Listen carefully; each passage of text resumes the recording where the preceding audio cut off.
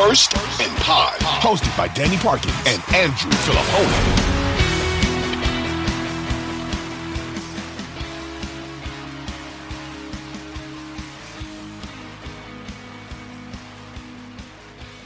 But this is right up our alley, man. We both gamble. We both have gambled for a long, long time. What's the first offshore website you can remember gambling on? Okay, so this is going to be funny. I think it was just called sportsbook.com. Nice. It probably wasn't even a .com. It might have been like something AU or .ag. .ag. Then I progressed into the Bowdogs and Odds Maker accounts. I had this weird account where in my sophomore year of college, Danny, I think they gave me $1,000 and I lost it, of course. And then they tried to hunt me down for it and sent threatening letters to my mom's address and whatnot. But I learned with those offshore accounts, it's a bitch when you win to get your money. Oh, it yeah. really is. It's a huge problem. I could go into some of the mistakes I made with that. The Buccaneers Super Bowl win, I had a massive offshore futures bet on them that I never got. And they claimed COVID and stuff like that for why they couldn't send me a check. So I never saw that money. Oh, yeah. They said everything slowed down and shut down because that was in 2020. Wait a minute. The most recent Buccaneers Super Bowl you were at an offshore? I thought you meant Gruden. No. That's I didn't know. That's incredible. Yes. That you were a six-figure earner and still had money in significant offshores. I started with SkylineCasino.com. Okay. I don't think I've ever heard of that. 15 or 16. Then I did the Bowdog thing. I think the sketchiest thing I ever did was buy prepaid phone cards that then they would transfer your deposit money into. And it was so easy to give them your money. But if you wanted to take money out, you would request payment. It would get rerouted through the Bahamas or some island, and then you'd get a check in 10 to 21 days. And then you would take that to the bank and just hope that you had an understanding teller to deposit it. So we've come a long way, and the NFL has come so far that they now have an ever-evolving gambling policy, and people are getting suspended for it. And sometimes it's like Calvin Ridley, and it was indefinite, and then he had to apply for reinstatement, which he will be, and he'll be back this year. The most recent one is in Indianapolis. The NFL is investigating Isaiah Rodgers, who's probably was slated to be a starter at cornerback this year. He copped to it on Twitter, saying he wants to take full responsibility. Jameson Williams, among others, on the Lions, right? Stanley Berryhill, Quintez Cephas, CJ Moore, Shaka Toney of the Commanders, all have been caught up to varying degrees and varying levels of severity. And there's rumors that there's way more coming here.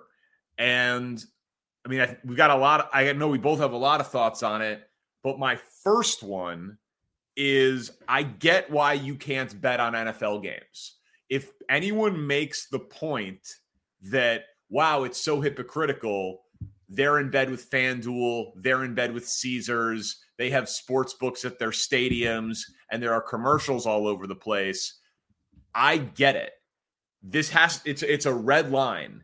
You cannot risk the public who watches these games on television thinking that they're watching the WWE. The WWE is a profitable entertainment business. It's worth 8 to 10 billion. The NFL is worth hundreds of billions. Live sports are relevant because we don't know what's going to happen. If people lost faith that the outcome was predetermined, the whole house of cards crumbles. So I get why you and me can cover the NFL and bet on it, but Justin Fields and Kenny Pickett can't. Sucks for them, maybe. Not fair to them, maybe, but they're compensated in other ways. That's just the reality of the situation. I don't really think it's as much about the fans. You know, people claim that the integrity of the game is what keeps people watching. I don't believe that, because I think there are a lot of fans who think that the games are fixed anyways, that just are the tinfoil hat wearing fans that look at Neil O'Donnell's performance in Super Bowl 30, or Rich Gannon against the Buccaneers in the Super Bowl, or any number of, you know, missed kicks by a kicker, or drops by a wide receiver, or, you know, a game where the outcome seems predetermined and then the referees have questionable calls that cause a big upset to happen or occur. I think that fans are under the impression that there's a lot of shadiness that goes on in the NFL as it is. So if this were to get uncovered, if there were some bombshell, there would be outrage, but I don't think it would hurt the NFL's credibility to the point where it would be at risk of no longer being the number one sport in America. Because I think you've already got, I'm going to conservatively estimate, I bet one in five fans think that something like that happens in an NFL game every Sunday. Whether it's the refs, whether it's coaches, whether it's a player, that somebody like that is doing something that's not on the up and up and illegal. That's why my theory is, if there is a star player, if Patrick Mahomes was betting on Chiefs games every Sunday, I don't think we'd ever find out about it. I think they'd bury that so fast. And just like the Jordan retirement, in air quotes, something like that would happen, where it would never see the light of day. Because who else knows about it other than the NFL? You know, it would come down to some enterprising reporter like an Adam Schefter would have to uncover that. And I even wonder in that situation if somebody like that would want to break that story and risk their relationship with the NFL over it, Danny. Well, I think your number of 1 in 5 might be high. I think we hear from those people. They text our shows, they tweet about it, they call.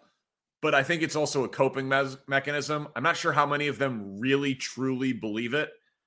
And I think that we've watched fixed sporting events before, and there's like an ignorance is bliss element to it where we don't want to know.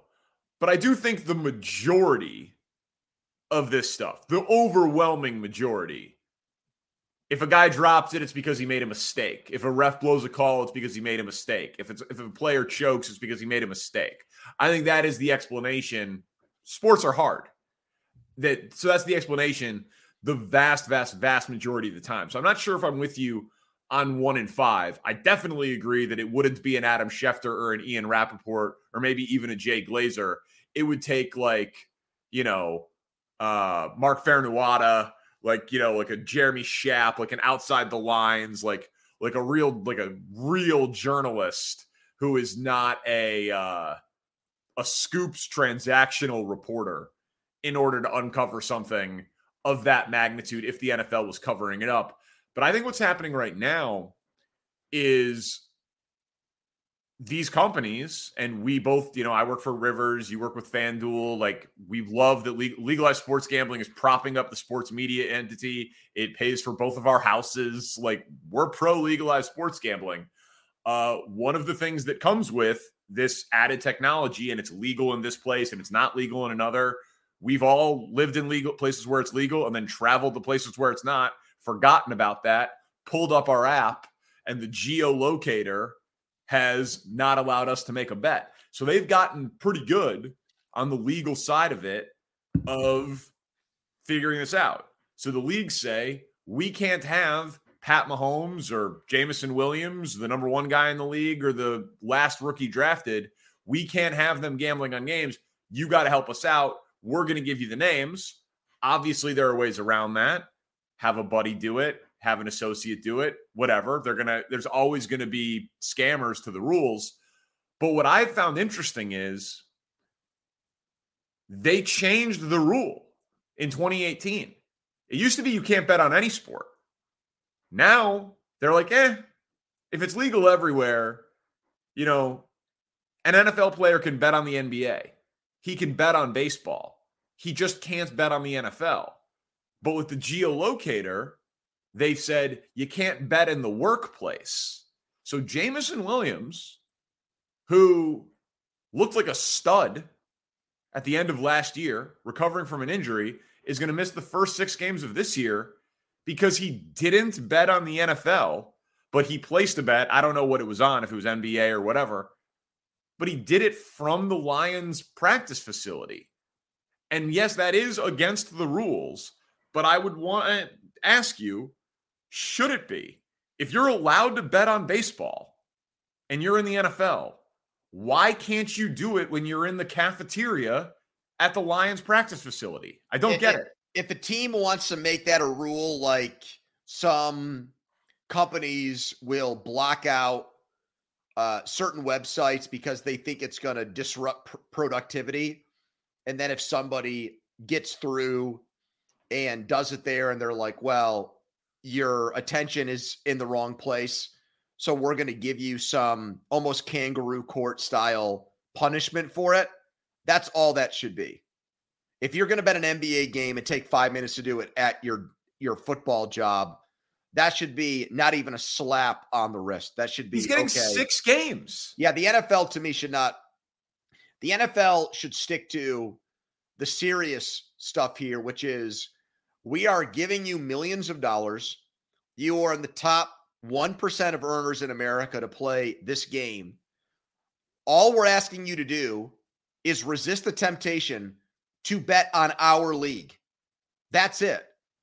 For a couple of reasons. Insider trading reasons, like you have proprietary information that you're using to your benefit or people you know are using to their benefit. So that kind of information is leaking out. You're using it unfairly. Or to your earlier point, you're doing it because you're willing to affect the outcome of the game in a way that helps your wager, which is their worst fear.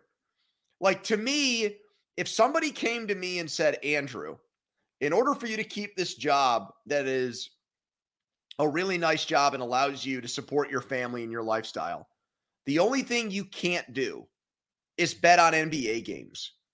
That would be a very easy thing for me to do, even though I have an addictive personality, because it's just one part of the vice that I have that would be closed off.